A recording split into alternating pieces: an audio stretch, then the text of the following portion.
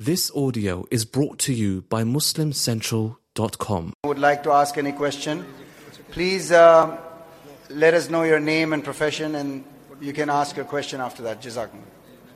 Assalamu alaikum, sir. My name is Dalen, and I work here. I'm into sales, and I have a question which is a little out of topic, but it was something that it was a video I seen, and honestly I did like the video, and I did like what Dr. Zakir Naik said, but there was a couple of videos which went refuting it, and honestly I didn't like the way people refuted it, and because they refuted it with a lot of disrespect. So I didn't really like that. But I just have a question, and I kind of wrote it down. Dr. Zakir Naik, in a video a couple of years ago, you actually mentioned in John, it's from the Bible, guys. John chapter 15 verse 26, when it says, "When the Comforter will come, whom I will send unto you from the Father, even the Spirit of truth, which proceeds from the Father." There was a reference which it said is talking about Prophet Muhammad, peace be upon him. And I really don't get that, in which way, because, the Bible says it talks about the Holy Spirit, and I really do not get that. If you can just make that a little clear for me. And yeah, that's it. And there's just another word, there's another verse which is on that, but I mean, if you could just answer this. The brother asked a very good question, and as I'd like to know, as per the rules of the question and answer session, that the non-Muslims can ask any question on the topic, out of the topic. The non-Muslims are free to ask any question on comparative religion, whether it be Islam, Christianity, Hinduism, Buddhism. They are most welcome. As far as the Muslims are concerned, they should ask only questions on the topic. So any non-Muslims have any question, this is the opportunity. You can come on the microphone. They would be given the first chance. We'd only like to have the name and the profession, so that I would be in a better position to reply. The brother asked the question, and before asking the question, he said that he's seen my video clippings, and he also saw people refuting. He didn't like the people refuted. And this is common. When you start getting popular, there are many people who are heading against you. And this is common, but there are many people replying to these refutations also, alhamdulillah. The question posed by the brother was regarding one of my talks in where I tried to mention about the mention of Muhammad Sallallahu Alaihi Wasallam in the Bible, in the New Testament, Gospel of John chapter number 15 verse 26. And I've given many references talking about the Comforter. Gospel of John chapter number 14 verse number 16, Gospel of John chapter number 16 verse number 7, and Gospel of John chapter number 16 verse number 11 to 14, talking about the Comforter. The brother wants to have more details. He didn't understand clearly. In this reference I clearly mentioned in the Gospel of John chapter 14 verse number 16, it says that I have told my Father to send a Comforter, and He will send it to you. In Gospel of John chapter number 15 verse 26, that when I go to my Father, He send a Comforter who will abide with you forever. Further it goes in the Gospel of John chapter number 16 verse number 7, that it is expedient for you that I go away. For if I go not away, the Comforter shall not come. For if He comes, shall I depart. Now for this Comforter, there are criteria mentioned. The Comforter. Now when we talk about this Comforter, many a time the Christian missionaries say that this Comforter refers to the Holy Spirit. Actually, the correct word in the Greek and Aramaic is Parakletos. Paraclete means the praiseworthy. If you translate praiseworthy into Arabic, it becomes Muhammad Sallallahu Alaihi Wasallam. Now they have converted Paraclete into Parakletos, which means lovely, or which means comforter. Now irrespective whether it's Paraclete or the praiseworthy, or whether it is Parakletos or whether it is comforter, both befit the Prophet Muhammad Sallallahu Alaihi Wasallam. Now coming to the next prophecy in Gospel of John chapter number 16, verse number 7, the prophecy also says that it is expedient for you that I go away. That Jesus Christ, peace be upon, should go away. For if He does not go away, the Comforter shall not come. For if He departs, shall He come. So if the Christian missionaries say that this Comforter refers to the Holy Spirit was already there before Jesus Christ, peace be upon Him, was born. The Holy Spirit, according to the Bible, was there in the womb of Elizabeth. It was also there when Jesus Christ, peace be upon him, was alive. So surely this comforter cannot refer to the Holy Spirit, because one of the criteria for the Holy Spirit is that only if Jesus Christ, peace be upon him, goes, will this comforter come. Therefore this comforter refers to no one but the last and final messenger, Prophet Muhammad, peace be upon him. Furthermore, if you read in the Gospel of John, chapter number 16, verse number 12 to 14, it says that Jesus Christ, peace be upon him, says that I have many things to say unto you, but ye cannot bear them now. For he, when the Spirit of truth shall come, he shall guide you unto all truth. He shall not speak of himself. All that he hears shall he speak. He shall glorify me. So here again it says that Jesus Christ, peace be upon him, says, I have many things to say unto you, but ye cannot bear them now. For he, when the Spirit of truth shall come, he shall guide you unto all truth. He shall not speak of himself. All that he hears shall he speak. He, indicating it cannot be Holy Spirit. And all that here shall he speak. Talking about Muhammad sallallahu alaihi wasallam. That Muhammad sallallahu alaihi wasallam never spoke of himself. All that revelation he got from Almighty God, he repeated it. And he shall glorify me. And the only prophet that has glorified Jesus Christ, peace be upon him, is Prophet Muhammad sallallahu alaihi wasallam. So if you read all these references, and the reference in the Old Testament and New Testament, all these put together refer to no one but the last and final messenger, Prophet Muhammad, peace be upon him. Hope that answers the question. Just one more thing. What does it mean when it says that he may abide with you forever? He will abide with you forever means he will stay with you forever. Now stay physically. Yes, very good. Stay may have two meanings. One is physically, one is spiritually. One is in teachings. Now because Prophet Muhammad is the last and final messenger, after him no messenger will come. So his teaching will always stay with you. Okay. He will abide with you forever. That means his teaching is till eternity. Okay. All the earlier prophets that came, Prophet Moses, his teaching was meant only for his people until the time the next prophet came. Prophet Jesus, peace be upon him, did not come for whole humanity. He only came for the Jews, and his teaching was only there till the last prophet came. So when Muhammad sallallahu alaihi wasallam came, he will abide with forever. That means his teaching will be with forever, and you have to follow his commandment till the last day. Hope that answers the question. I'm done here. Just a last thing, and I'm done. Sure. It says even the Spirit of truth. Is there any other reference of any other person or a being which is referred to as the Spirit of truth in the Quran? Because I mean, there's a couple of my Muslim friends. I mean, I haven't really gone and checked this, and I wanted to see you, so I was in a hurry and I didn't get time to check this. But one of my Muslim friends who said that this angel Gabriel, that's Jibril, he was also referred to as the Spirit of truth. And if so, is that the same person? As what is the meaning of Spirit of truth? Spirit of truth has got various meanings it can imply. If it applies to an angel, yes, the angel Gabriel is a spirit.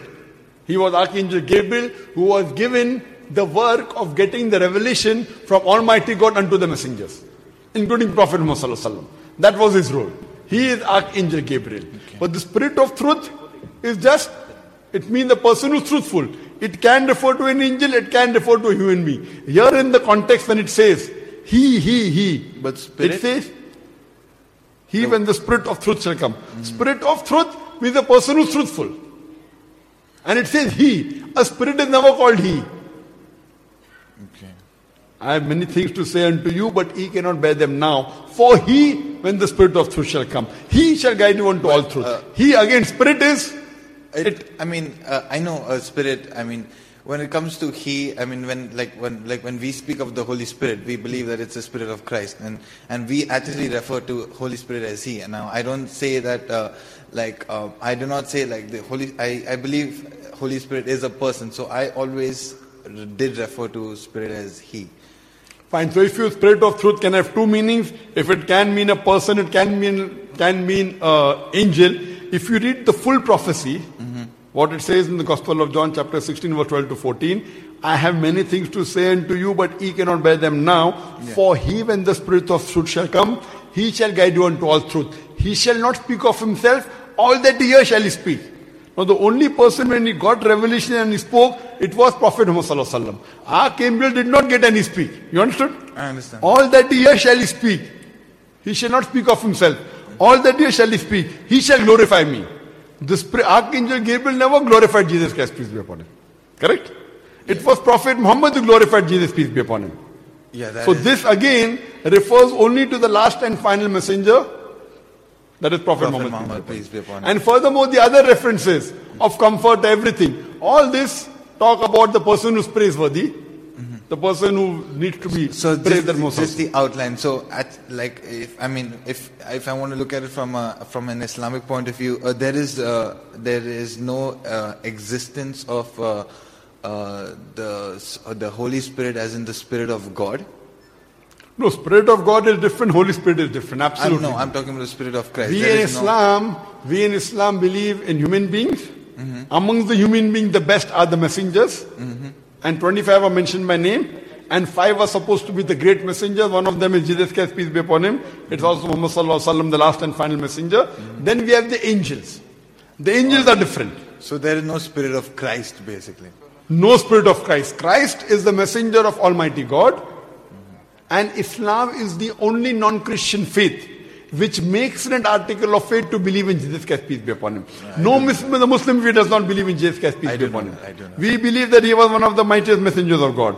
We believe that he was born miraculously without any human intervention, which many modern day Christians do not believe. We believe that he was called the Christ. Christ means the Messiah. I don't know that. We believe that he gave life to the dead with God's permission. We believe that he healed those born blind and lepers with God's permission. So the Muslim and the Christians are going together. But one may ask, where is the parting of ways? The parting of ways is believing that believes that Jesus Christ was the incarnation of most God. of the Christians believe that Jesus is God himself. Yeah, we believe Or that. Son of God, but God himself. God himself. Which we object. There is not a single unequivocal statement in the complete Bible where Jesus Christ, peace be upon himself, says that I am God, or where he says worship me.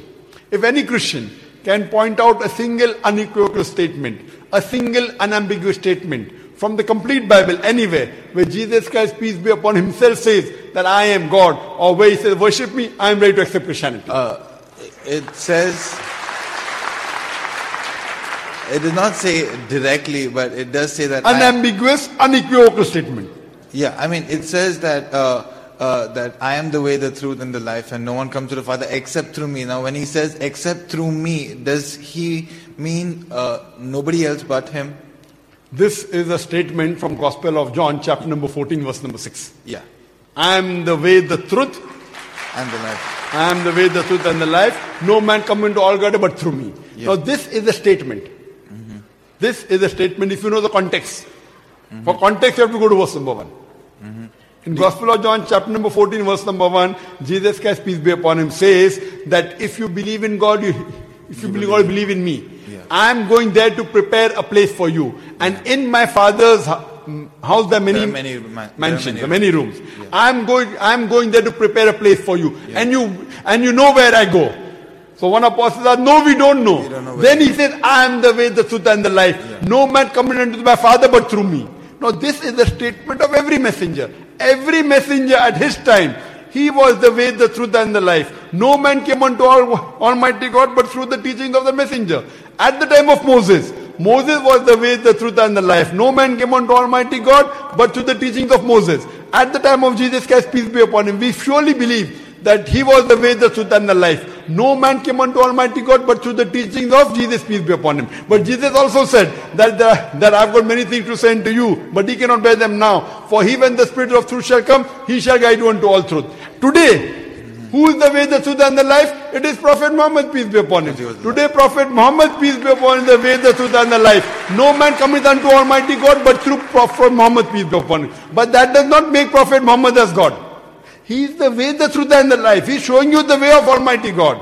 So I surely believe in this verse. So in no way does this verse ever make you believe that Jesus is God. But you do believe that that verse is true and that Jesus Christ... I totally agree, but what is the meaning of it? It means that Jesus is a messenger of God, peace be upon him. And I believe he is a messenger of God.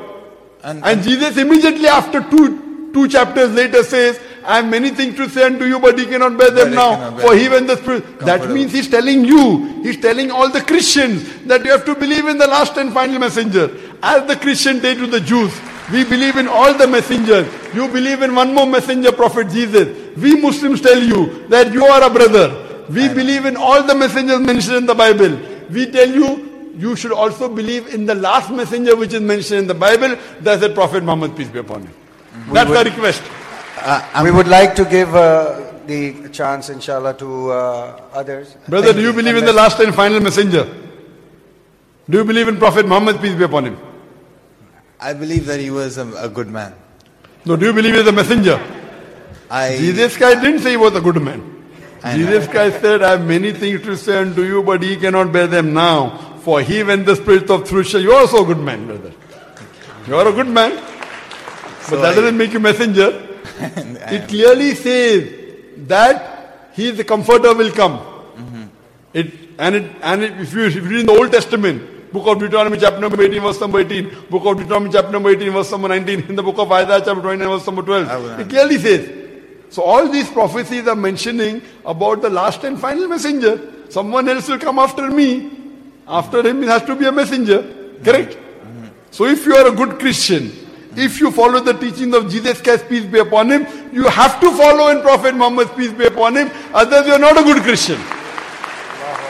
Alright, sir. Thank you so much. Thank you so much for your time. And I pray to Allah to give you guidance. Thank you, sir. You're most welcome. Thank you very much. We would like to take a question from any other non-Muslim that will give a preference to. Okay, we have on mic number 2. And then we will take a question from the ladies section as well. If you have a non-Muslim lady who would like to ask a question, she can come forward to the mic after this question, inshallah. It's mic number 2, the question number 2. Okay, Assalamu alaikum, Dr. Zakir Naik. My name is Adnan Jahangir. I'm a medical student, and I'm an atheist, but this lecture has convinced me otherwise that Assalamu alaikum is one of the best greetings. My question is, how... You're an atheist or a Muslim? No, I'm a Muslim. I'm an atheist, ex-Muslim. You were a Muslim, now you're an atheist. Okay, brother, go ahead. All right. My question is of 2 parts. First one, what is the stance of Islam on evolution? And 2, what is the stance of Islam on apostates?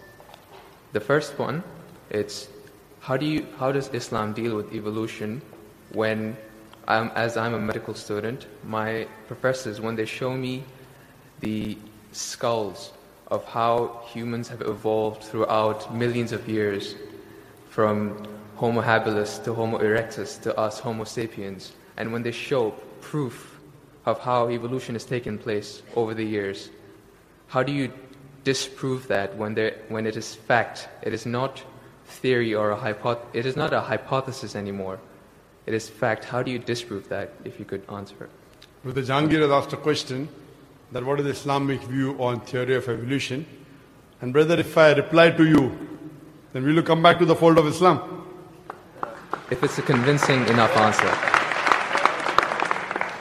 If I give a convincing reply, will you come back to the fold of Islam? Inshallah. Inshallah. Good. The Jahangir asked a question. He said you are the Muslim and now he's an atheist. And he asked, what is the view of the theory of evolution? For complete, you can refer to my talk on Quran and modern science, which covers in the question and answer session theory of evolution. As far as the question on theory of evolution is come, there is no book so far that I have read which talks about fact of evolution. Theory of evolution means the theory. And when we talk about theory of evolution, we start thinking of Charles Darwin. He wrote a book called The Origin of Species. And in that book, he says that he went on a ship by the name of HMS Beagle, and he went on an island by the name of Calotropis, and there he saw birds pecking in niches. Now, depending upon the niches, the holes they pecked, the beak became short and long. Based on this observation, he propounded his theory of evolution. He propounded a natural selection. And Charles Darwin, he wrote a letter to his friend Thomas Thompson in the 19th century. And he said that I do not have proof as far as my theory of evolution is concerned. There are missing links. But because it helps me in rudimentary organ, it helps me in classification, I have propounded this theory. That's the reason when we were in school, if we had to tease any of our friends, we used to call him that you are the missing link. if you were present, Darwin's theory would have been proved right. Indicating that he's a monkey. We used to fool around. So there is no proof regarding Darwin's theory at all. It's a theory, it's not a fact. Now in most of the schools, they teach Darwin theory as though it's a fact because they don't have any alternative. Because of that. But no scientist at all can say for sure. Yes, there are many scientists who support Darwin's theory. But as far as recent times are concerned, most of the scientists today they do not agree with Darwin's theory. As far as you talked about the 4 waves of hominoids. First was the Iceman, then was the Neanderthal man, then was the Cro-Magnon. All these that you find, there is no link between them. There is no link whatsoever. According to P.P. Grassi, who held the chair of the evolutionary studies in Paris Sorbonne University, he said, it is letting your imagination run too wild to assume, based on few studies on the vestiges, on the skeletons, to think that we have been created from ape. There is no link at all among all these 4. So Darwin propounded. Now many things of Darwin is correct. For example, life was created from water. That Quran also says in Surah Anbiya chapter number 21 verse number 30. The Quran says, وَجَعَلْنَا مِنَ الْمَاءِ كُلَّ شَيْءٍ أَفَلَا يُؤْمِنُونَ. We have created everything from water. Every living thing from water. Will you not then believe? So this is correct. So many things of Darwin is correct. But as a whole, everything is not true. That we have been evolved for apes, is not at all. If there was evolution today, we should be having some people who are in between monkeys and human beings. You don't find that in any museum. Brother Jangir, if it's true that the species have been evolving, today we should find some species at least which are in between the human beings and the men. I would request the audio technician to increase the volume a bit. The audio technician, wherever he is, can you increase the gain please? Jazakallah. Jazakallah shukran. That will have less strain on my vocal cords. So all these today, even according to molecular biology, according to the specialist of molecular biology, they say it is absurd to think that our DNA of the human beings have been evolved from ape. It's not possible at all. There are many books written against Darwin's theory. Now just because there is no substantial fact, that's the reason in school yet you teach about Darwin's theory. But if you read the latest researches, most of the scholars today do not believe in Darwin's theory as a whole to be correct. No scientist today yet believes. Very few, there may be few. But the majority, they disagree that we have been created from apes. And that's what the Quran says, that we believe in the theory of creation, not in the theory of evolution. The theory of creation, not the theory of evolution. Or rather, I should say the fact of creation. Hope that answers the question, brother. No. So where was the question? What did you not understand? What you say, it is true. It was true. 150 years ago, it was true. It's not Darwin's theory anymore.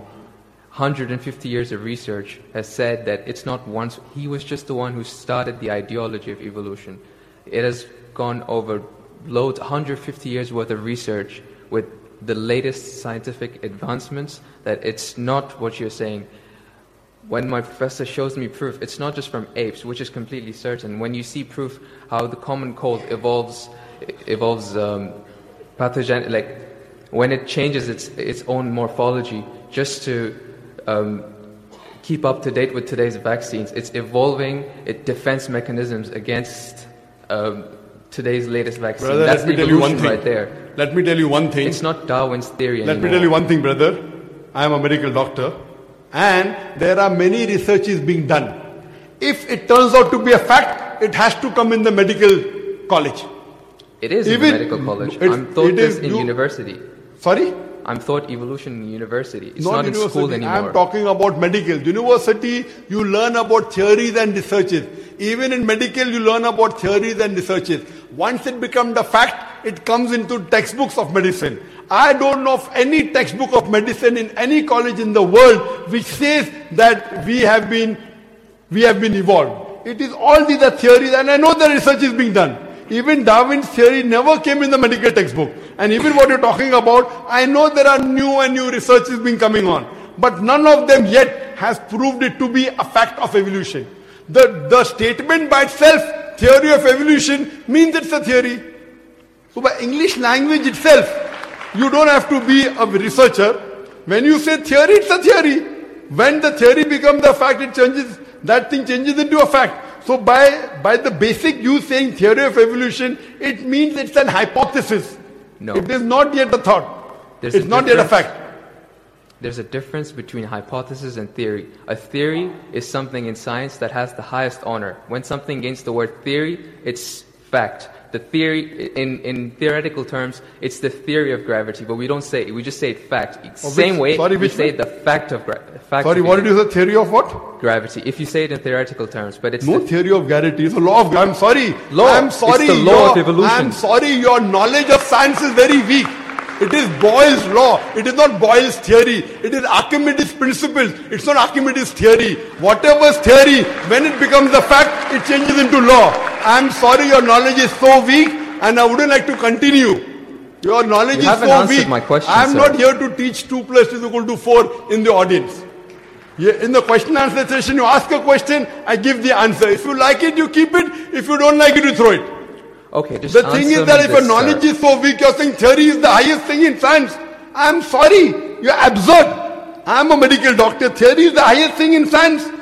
I'm very sorry, brother. If someone I'm can Jahangir, disprove, brother, I'm very sorry. Theory is never the highest thing in science.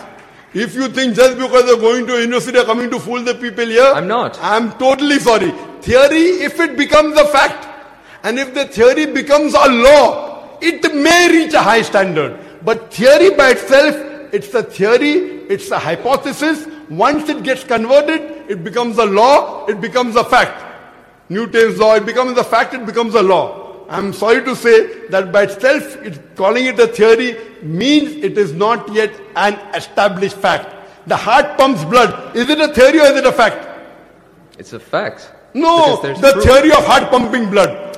Theory of heart pumping blood now. Now, if I'm going to teach you English language here, I feel you are wasting the time of the people. Surely, if you can't understand simple English, that what's the difference between a theory, that theory is the highest thing in science, then I'm sorry, you'll have to go back and learn science. What about the evidence, sir?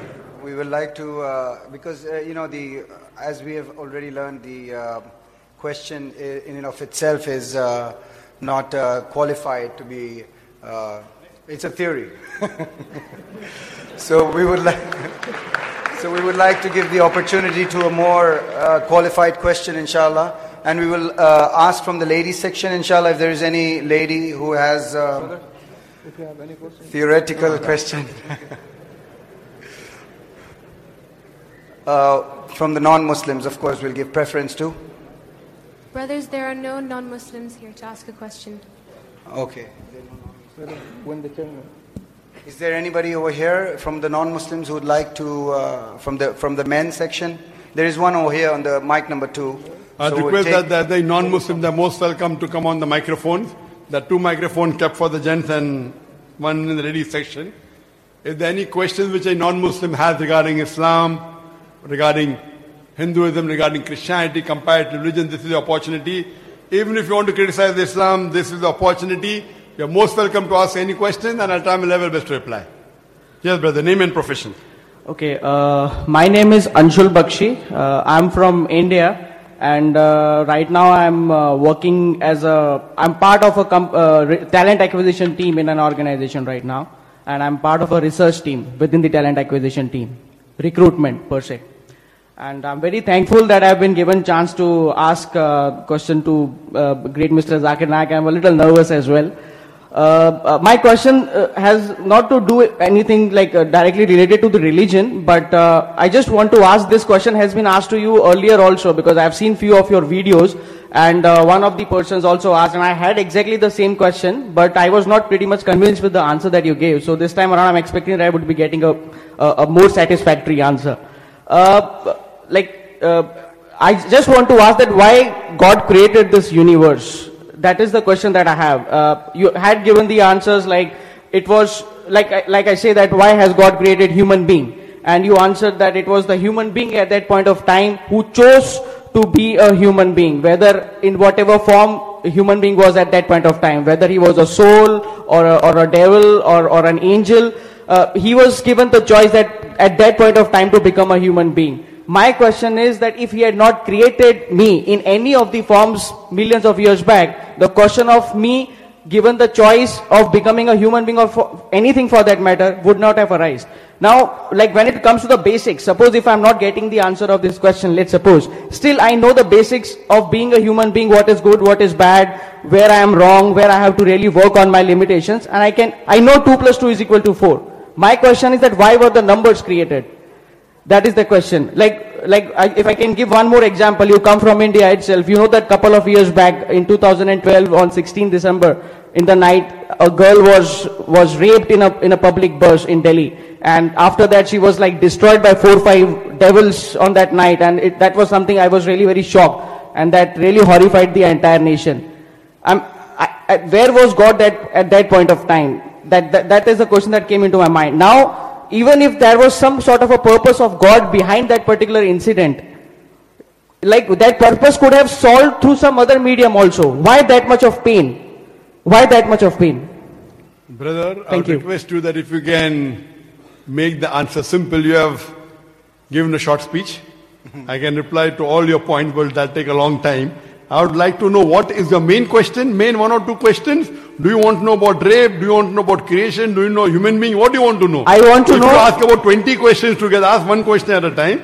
I will try and reply that, no problem. Otherwise, if you're asking, now in your short speech, I could at least gather 10 questions. Fine? Now for me to answer all these 10 questions would take more than an hour. And I think giving 1 hour to one person would not be just. No, so my main question is... You ask me basic question, don't give an answer I gave you earlier. You asked me the question, you gave my answers also, then you asked a new question, then you asked about rape, then you asked what was God doing at that time.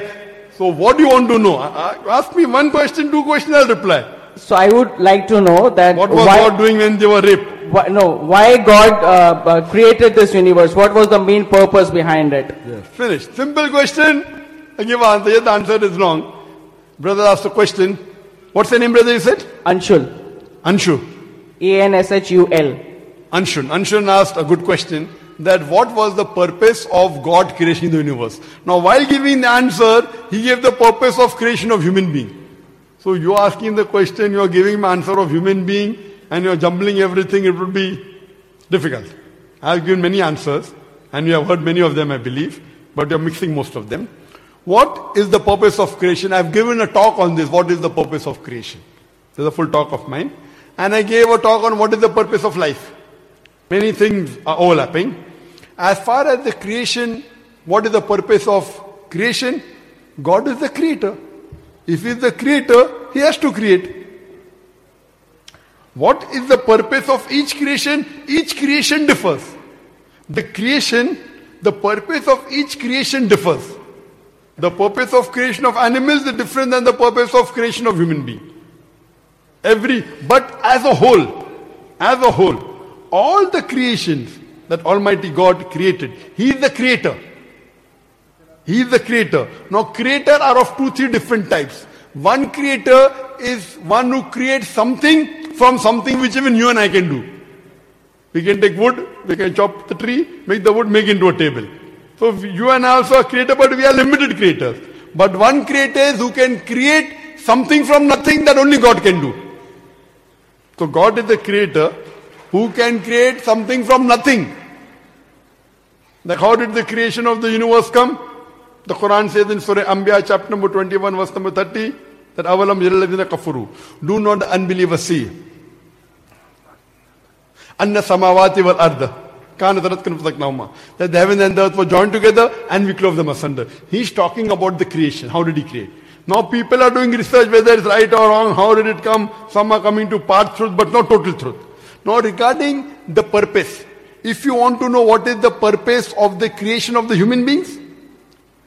The universe in itself. Human being is part of universe basically. So the universe in itself. What is the main purpose of this universe being created basically? The purpose of the universe is for the creation of Allah to live in this universe. But why? Why then? Each creation has a different reason.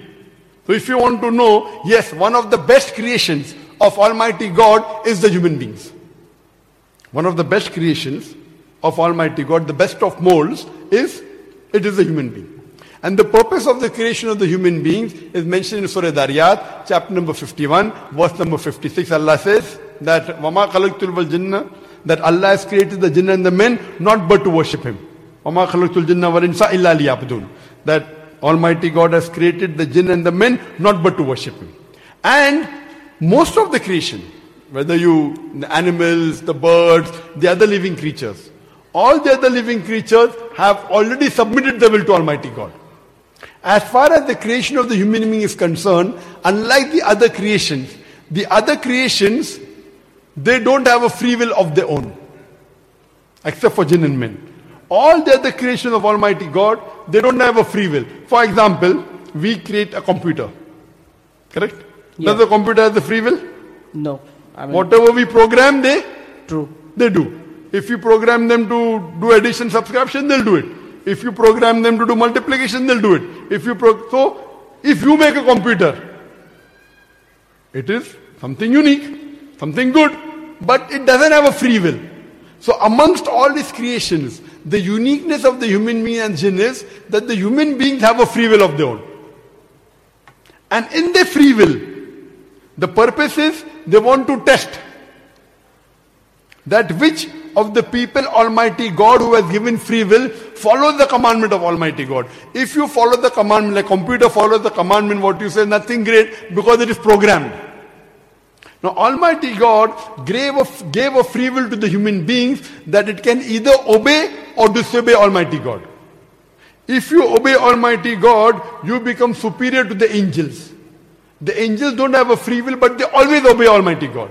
So a creation which doesn't have a free will and always obeys God is a good creation, but not the ultimate creation.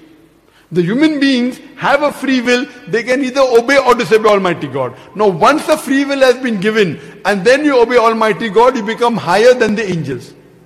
After the free will is given, if you disobey, then you become low. So the choice is given, as you told in my earlier answer, which you heard, when I had given, I think 1 year back in Dubai, that when a person asked me that, why did I become a human being? So I told that the Quran says that we were the people who chose. Because you should not object to Allah that why did He make me a human being? Why didn't He make me an animal? So Almighty God says that the choice was given to the human being, and the Quran says we were fools who opted to be human beings. If we didn't opt to be human beings, we would just be like normal Muslims who obey and submit to the will of God. Now here when the option is given, if you take the option of undergoing the examination, and if you pass the examination, you get distinction. You become higher than the angels. If you fail, then you become low. So we human beings were the fool who opted to undergo the examination. Now you will say, I don't remember. I say, I don't remember. No, but I would like to say that if He had not created me, I would have not chosen anything. If He wouldn't have created you, you would have been like an animal which has no free will. I would have gone to Jannah. I'm saying not even animal for that matter. Okay, let's I accept the fact that now I have been created. Just last one question that I have is that why then so much of pain? Like whatever may be the purpose of God to create, why is it only through the way of pain that that purpose is getting sorted? It could be through some other situation, through some other way, but it should not be pain. The brother asked a very good question, that why is it so much of pain that I'm undergoing this test? Why the pain? True. It is like you asking me that if I have to pass the medical examination, I have to slog, I have to stay awake, hardly sleep for 2-3 hours a day. Why I have to study so many books if I have to become a doctor? Okay, see, I can understand that. The thing is that... Let me complete. Okay, sure. So if I have to pass a test, and I have to sacrifice. If you say that I want to pass the test without sacrificing, where is the test? It is like 2 + 2 = 5. That's not a test for me. That's what kids play. Now if you are undergoing a test, but naturally the test is to test whether you can really take these things or not. And if you undergo pain, for example, if I tell you that, brother, I will give you pain only for 2 seconds. How many? 2 seconds. And after that, whatever you want in the world, I'll give you. Whatever. You want a mountain of gold, I'll give you. You want your pain to disappear, I'll give you. Would you agree to take that 2 seconds pain or not? As a logical person. I would, certainly I would. Surely. Yep. Now I'm telling this life that you're leading in this world is for approximately 50 to 60 years. Some people die at the age of 20, some at the age of 50, some at the age of 90. Average say 50, 60 years, correct? Now this life compared to the eternal life is less than 2 seconds of your life. Correct?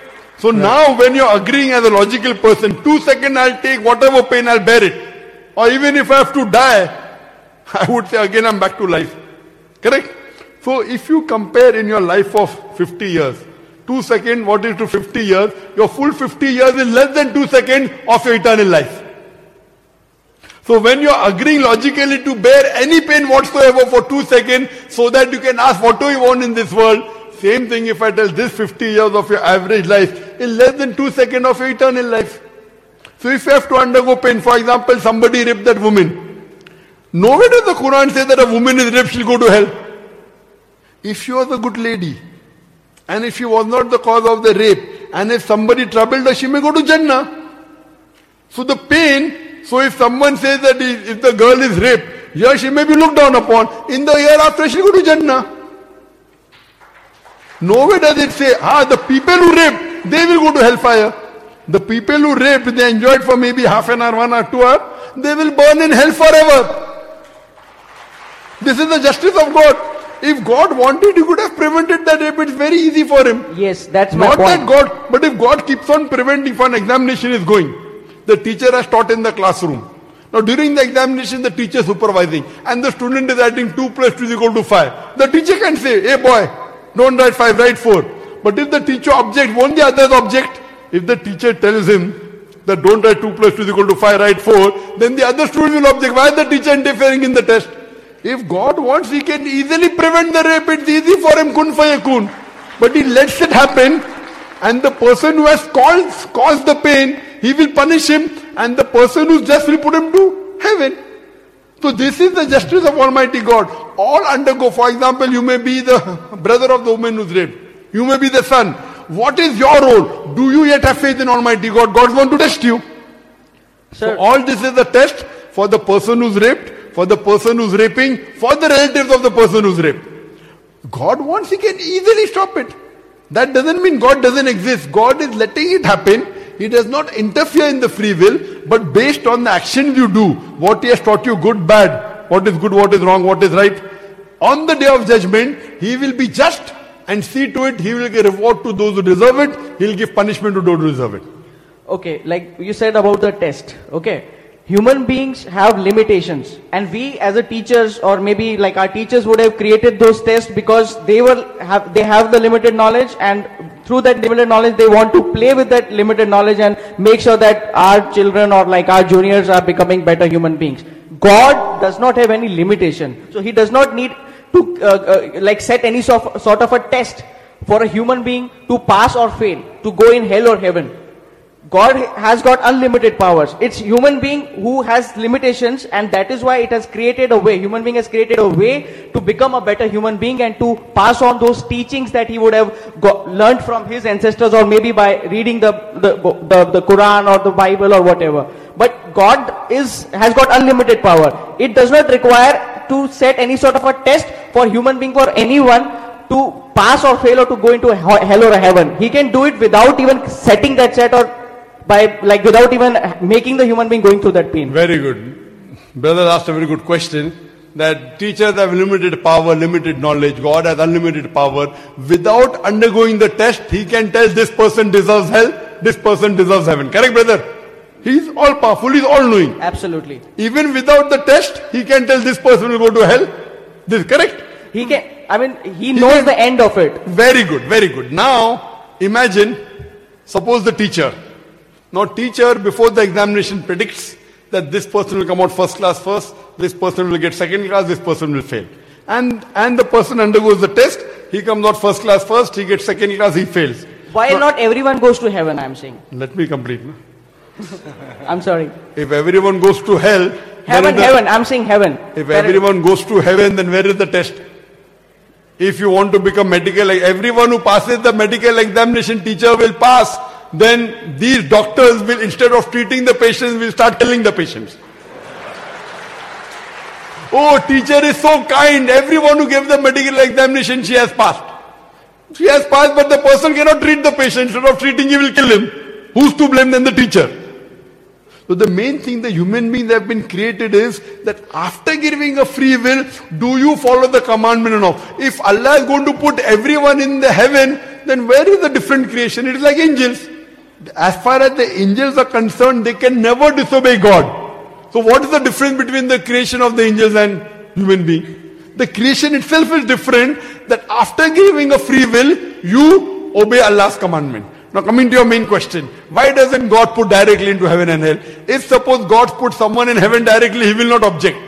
But someone he puts in hell directly, he will say that why did you put in hell? What mistake did I do? That's the reason the Quran says in Surah An'am, chapter number 6, verse 58, that on the day of judgment, even those who will be put to hell, the non-believers, will not object to the justice of Allah. They will say, give me one more chance. Allah will say, it's too late.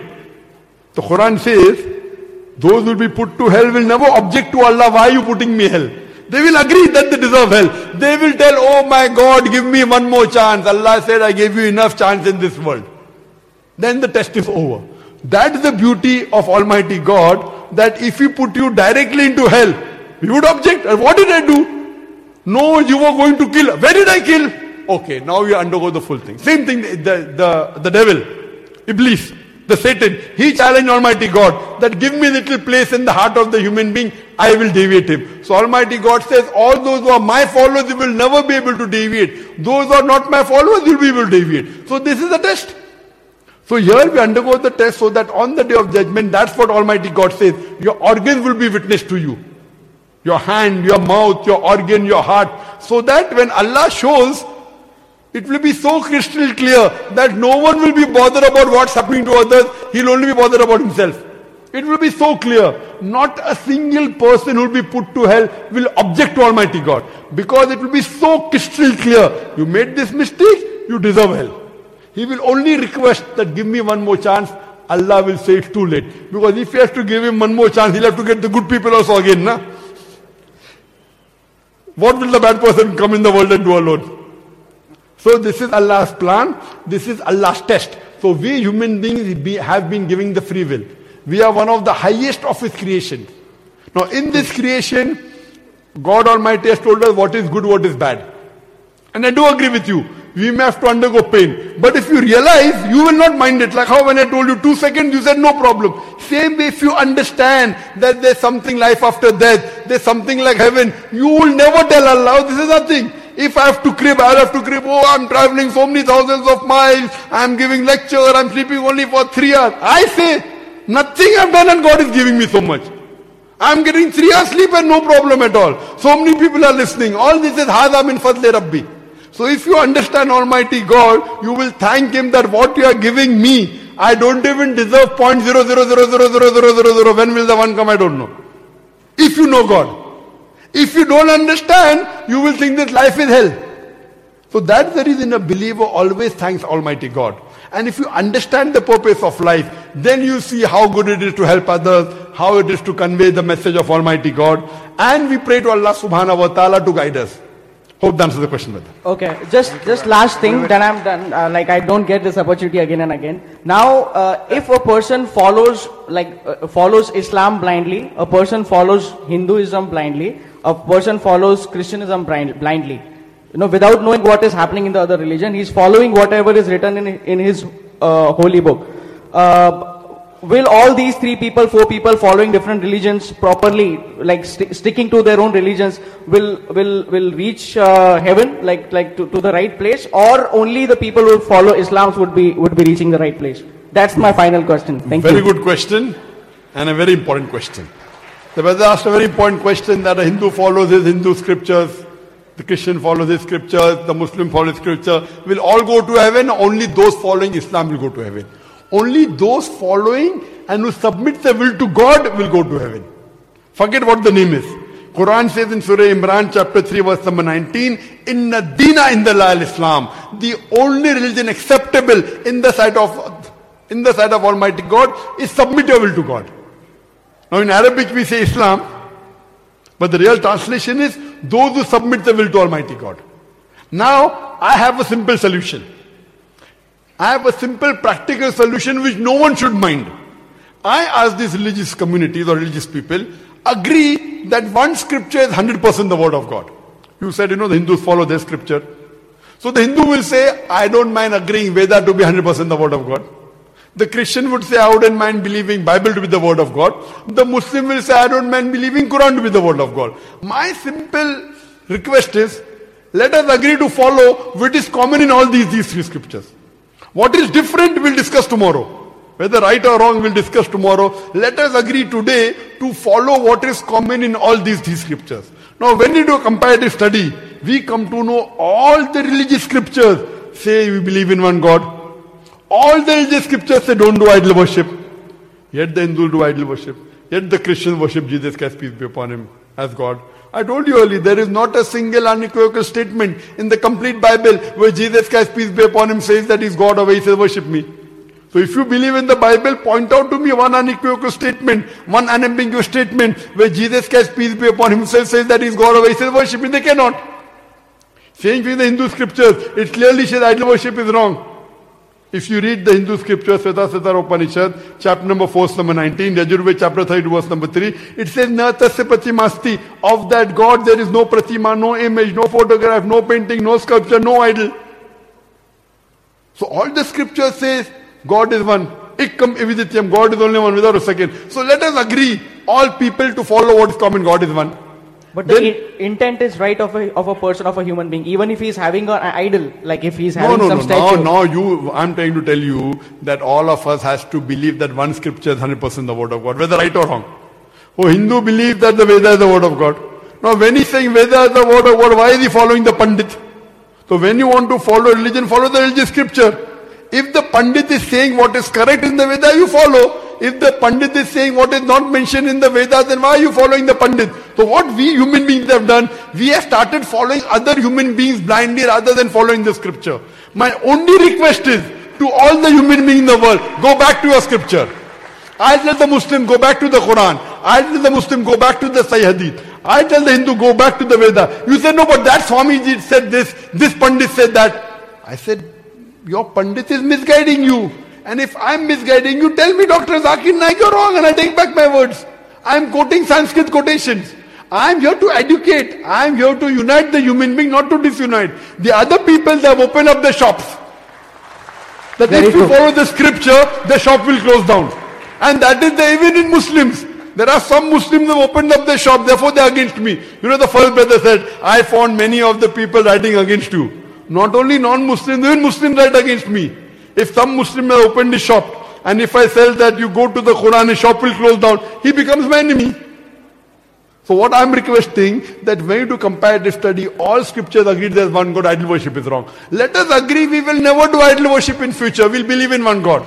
All scripture says, the last and final messenger is Prophet Muhammad, peace be upon him. The Vedas says that. The Bible says that. Old Testament, New Testament, Quran says that. So let us agree to follow Prophet Muhammad as the last messenger. All the scriptures say that there is hell and heaven. All the scriptures say there's life after death. All the scriptures say that alcohol is not allowed. It's prohibited. All the scriptures say smoke is prohibited. All the scriptures say you should wear the hijab. I can go on and on quoting, but the first major thing is believe in one God. Don't do idol worship. Believe that Prophet Muhammad is the last and final messenger. Brother, I'd like to ask you the question. That do you believe there's one God? Yes, there is one God. Do you believe idol worship is wrong? Now as you say, I can believe it. I mean, if you're saying it. See, the thing is like there are so many things written for everyone. It's not really possible to follow all of them. It becomes really very difficult. Even I'm if someone telling you, wants let to us agree to follow what is common. The thing which is if there's a Venn diagram, circle, circle, circle. Even the common things are so many actually. Common things, or at least follow the major common things. The most important pillar of all the religion is God is one and don't do idol worship. So you believe God is one? Yes. Now you believe idol worship is wrong. Do you believe Prophet Muhammad is the messenger of God? Yes, I do. Khalas. So that means they have entered the fold of the true religion. If you believe there's one God and you believe Prophet Muhammad, these two are the basic minimum requirement for you to enter into the religion of submitting your will to God. Whether you call Islam, whether you call Muslim. After that, slowly. I know there are many things. There is salah, there is zakat, there is hajj, but at least 2 minimum requirement for anyone to take admission in the religion of God, the religion of Islam, is believe in one God, believe he has no partners, no idol worship, and believe Prophet Muhammad is the last and final messenger. Khalas. So that means according to me, you are a Muslim. But I would not leave my own religion. I can be a Muslim, but I would not be able don't leave the true part of your religion. What is wrong, what you believe, what is the religion you don't know. The basic because I blindly follow that. See, religion means a way of life, correct? Correct, that's right. So, that's true. If I prove to you, suppose you're having alcohol, I don't know whether you're having. I don't. But if you very good. But suppose if you are having, and then I prove to you alcohol is wrong and bad for health, and if you leave, that means you're leaving your religion, no? Right or wrong? So what you should say, whatever wrong you prove to me in my way of life, I will leave. Certainly. If you say that I will not change, that means you're obstinate. That means you're stubborn. Correct, no? That's right. I'm telling you, you prove to me what I'm doing is wrong, I'm willing to change. You prove to me Quran is wrong, I will not follow the Quran. I'm telling that, no? People say I'm doing kufr. You prove to me Quran is wrong.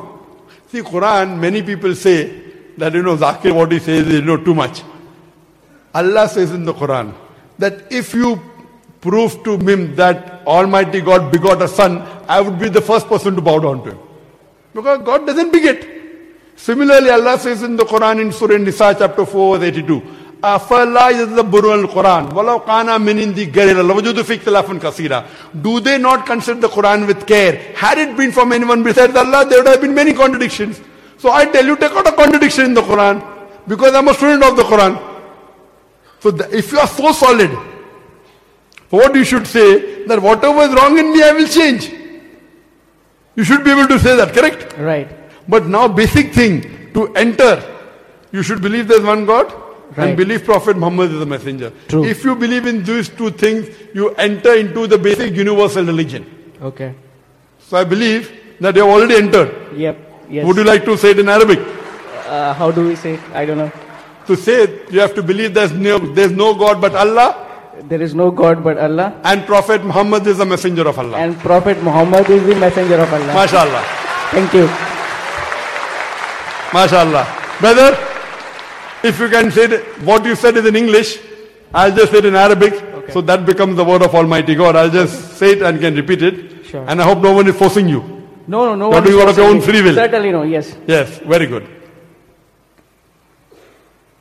Ashhadu Allah ilaha illallah wa ashhadu anna Muhammadan abduhu wa rasuluhu.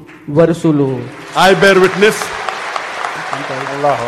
I bear witness that there is no God but Allah. And Prophet Muhammad is the messenger and servant of Allah. MashaAllah. Welcome to the fold, and I pray to Allah subhanahu wa ta'ala to guide you and come closer to the truth, and may you be a source of guidance to the other people to come to the truth. Ameen. Jazakumullah khairan, and we have a couple of ladies, non-Muslim ladies who would like to ask questions. So we will take the first lady's question, inshallah. And before I forget again, I would like to remind you all that if you haven't registered already through the short code, that the system of SMS that we have prizes to give away along with the registrations. All those people who register, we have 2 iPads, 2 Samsung Galaxy S5s, and 2 Umrah packages to give away for free.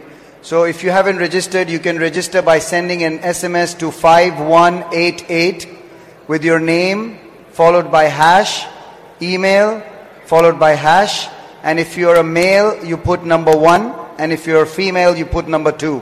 So name, hash, email, hash, number 1 or number 2 for male and female respectively. And you can send the SMS to 5188. Now we'll take the question from the ladies' side. The first question, please. Bismillah, Assalamu alaikum. I'm Lynn from Philippines, and I'm working as a receptionist in security company. My question is, in the Bible or Quran say, honor your father and mother.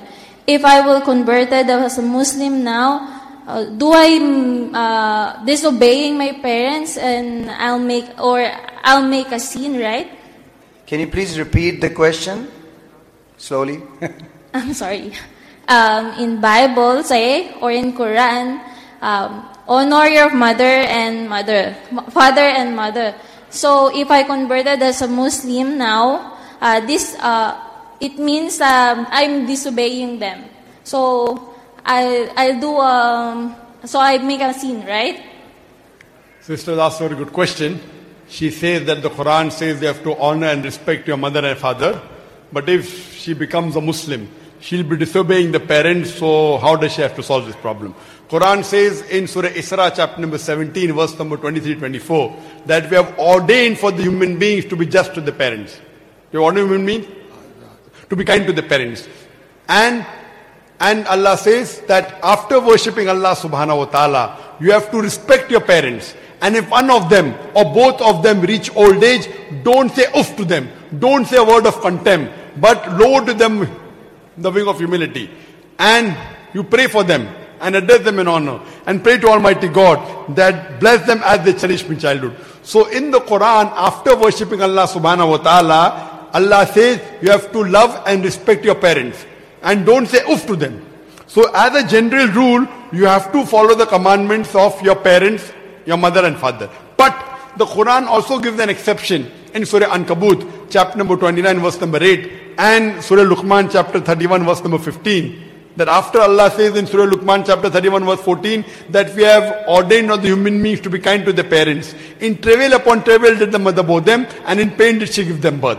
The next verse says in Surah Luqman, chapter 31, verse number 15, that if your parents strive, do jihad, to make you worship somebody else besides Almighty God, then do not obey them. But yet, live with them with love and companionship. Same message is repeated in Surah Ankabut, chapter number 29, verse number 8, that we have ordained for the human beings to be kind to their parents.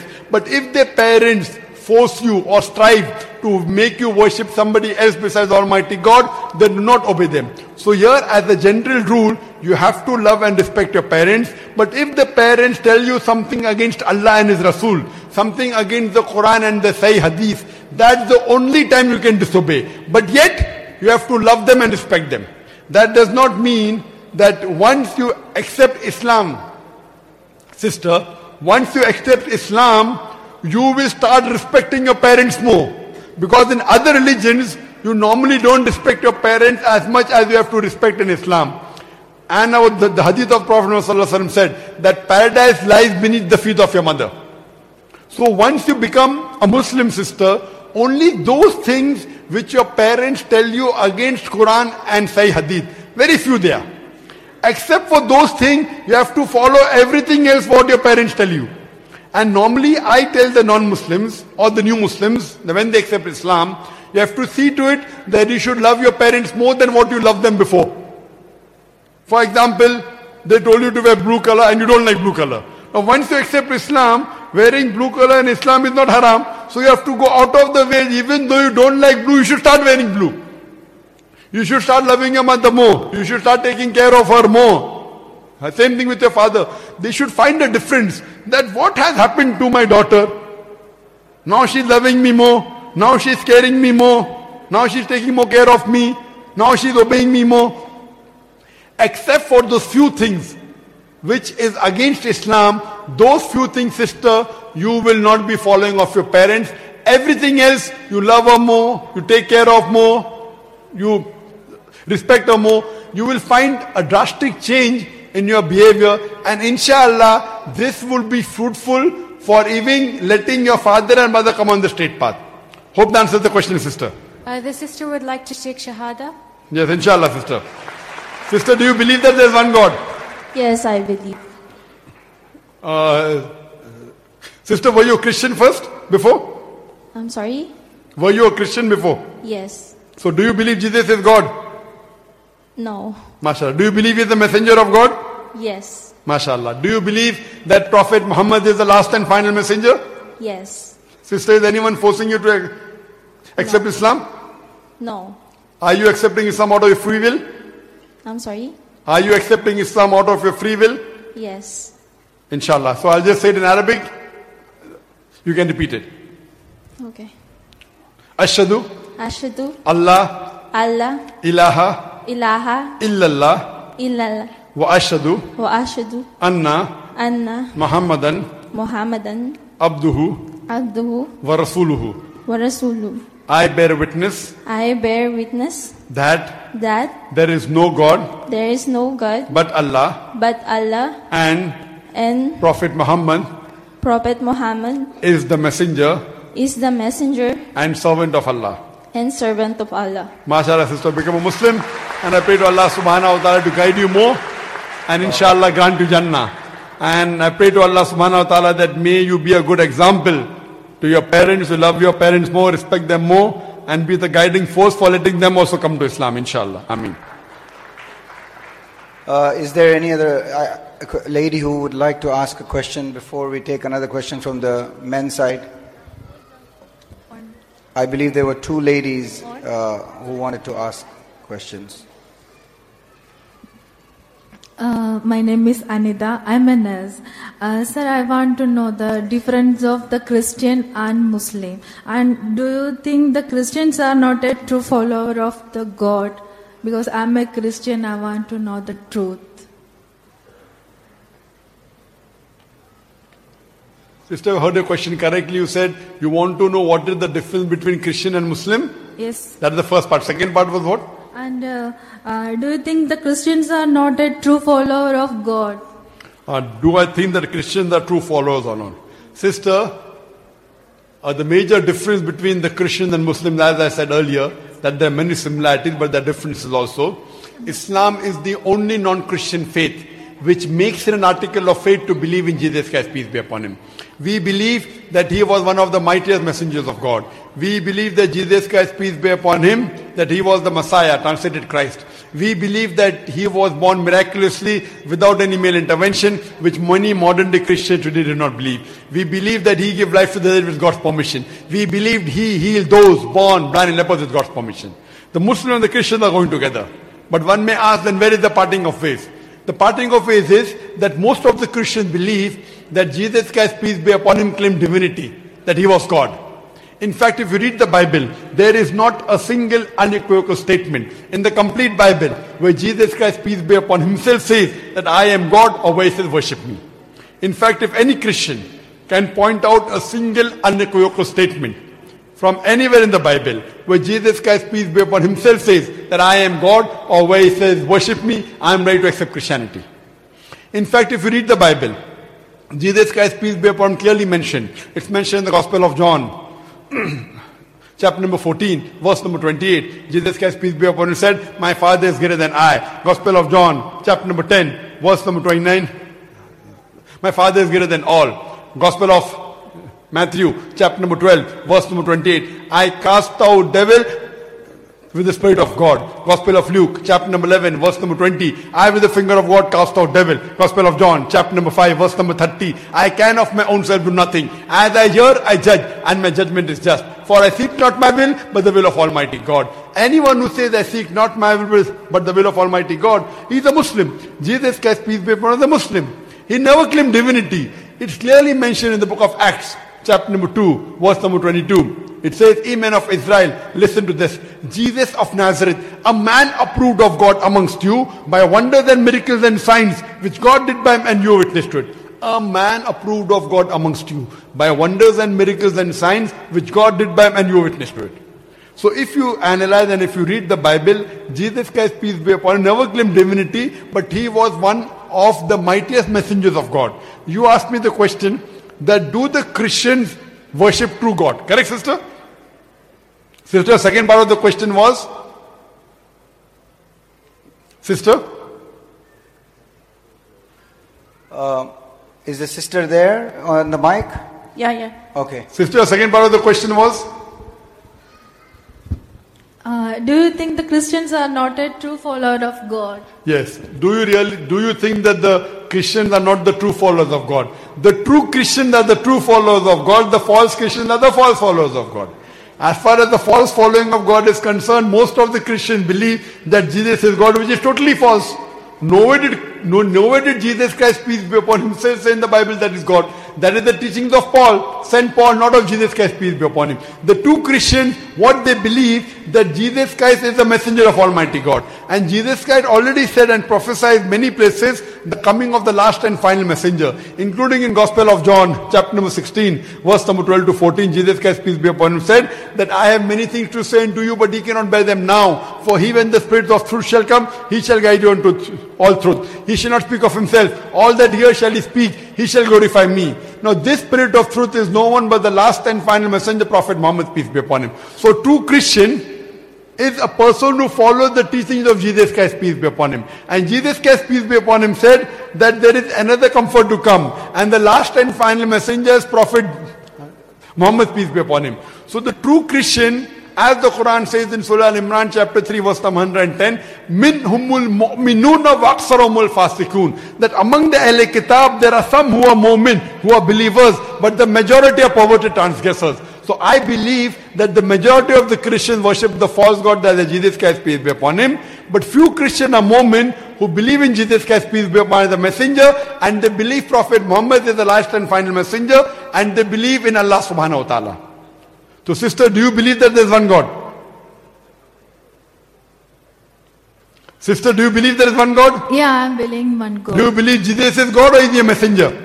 Jesus is a messenger. MashaAllah. Do you believe that Prophet Muhammad is the messenger of God? Yes. MashaAllah. That means you're a Muslim, sister. And I would say you're the true Christian who follows the teachings of Jesus Christ, peace be upon him, and has come to the straight path.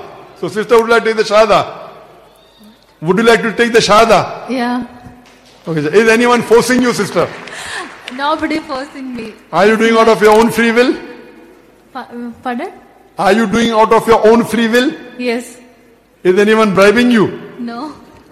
Because Nobody. forcing anyone to accept any religion is prohibited in Islam, and I believe it is also prohibited in Dubai.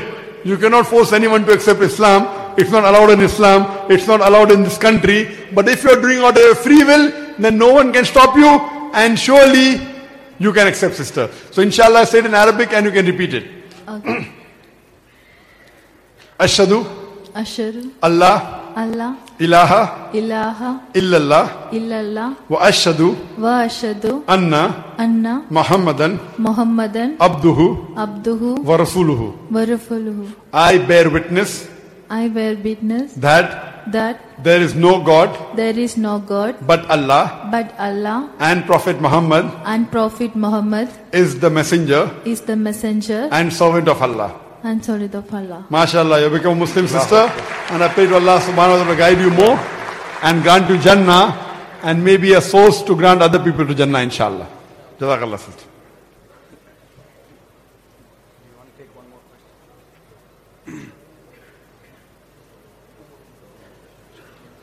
Brother, we have 2 more shahadas. Allahu Akbar. Inshallah there. So we will go through the Shahada procedure, inshallah.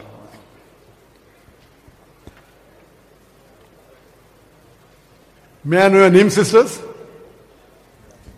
I'm Lizelle Taan. Sorry, sister Michelle. Lizelle. Mizel. And the other sister? I'm Lori. MashaAllah. Sister, do you believe there is one God? Yes. Both of you believe there is one God? Yes. Do you believe Jesus is the messenger of God? Yes. Do you believe that Prophet Muhammad is the messenger of God? Yes. Sisters, is anyone forcing you to accept Islam? No one. You're doing it out of your own free will? Yes. Inshallah, say it in Arabic and you can repeat it. Ashhadu Allah ilaha illallah wa ashhadu anna Muhammadan abduhu wa rasuluhu. I bear witness that there is no God but Allah, and I bear witness that Prophet Muhammad is the messenger and servant of Allah. and servant of Allah. MashaAllah, become a Muslim. Allahu Akbar.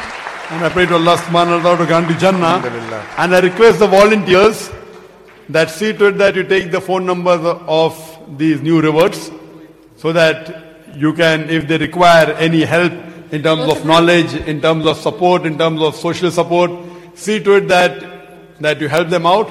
And it is the duty of every Muslim that whenever a non-Muslim accepts Islam, you should welcome them and see to it that whatever difficulties they have, that you make the difficulties easy.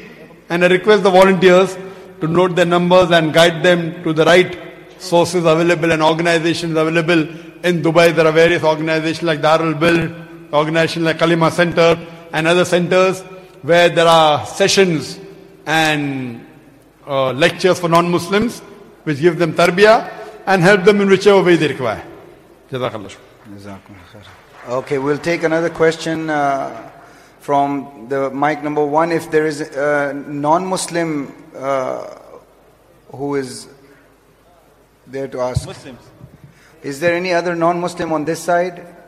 Okay, so we'd like to apologize to our Muslim brothers that the preference is given so that they can clear their misconceptions and get their questions answered about Islam, and inshallah we hope that they will enter into Islam. So we'll take the question from the non-Muslim brother over there.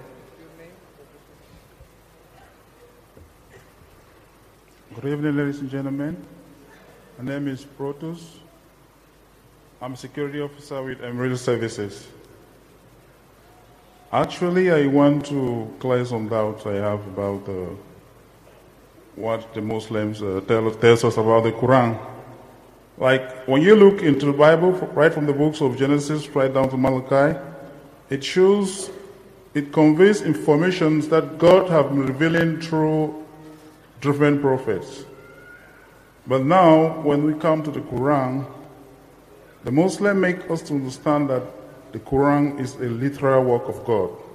So I just want to be very clear with that. That is all.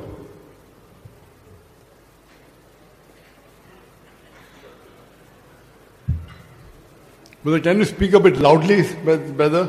The first part of the question I didn't understand. That when you read the Bible from Genesis? What I'm trying to say is that the information the Bible carries... What did you say the purpose of the Bible? The information that the Bible carries. I'm talking about the information of the Bible? The Bible carries are all revealed by God to through different prophets. But now, when we come to the Quran, they make us understand that the Quran is a literal work of God. So I just want to understand why God should keep the Quran so special that he had to write it by himself. The brother asked a very good question. He says from the information of the Bible we get that Bible is written by messengers and prophets of God, but Quran is literally the word of God. So why does God keep the Quran so special? Brother, according to Islam, Almighty God has sent down several revelations.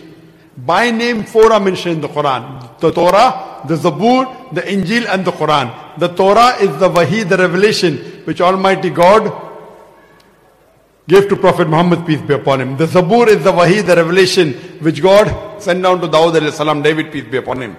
Injil is the Wahi, the revelation which Almighty God sent to Jesus Christ, peace be upon him.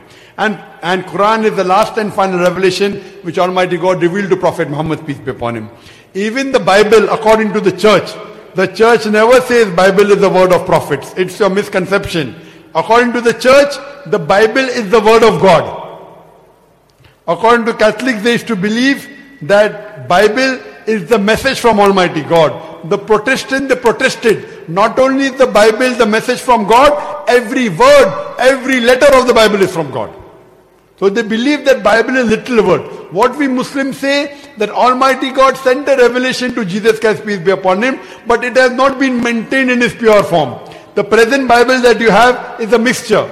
It does contain word of God, it does contain the word of the messengers, it does contain history, it does contain also pornography, I'm sorry to say. So present Bible is the interpolation, is a concoction, it's a mixture.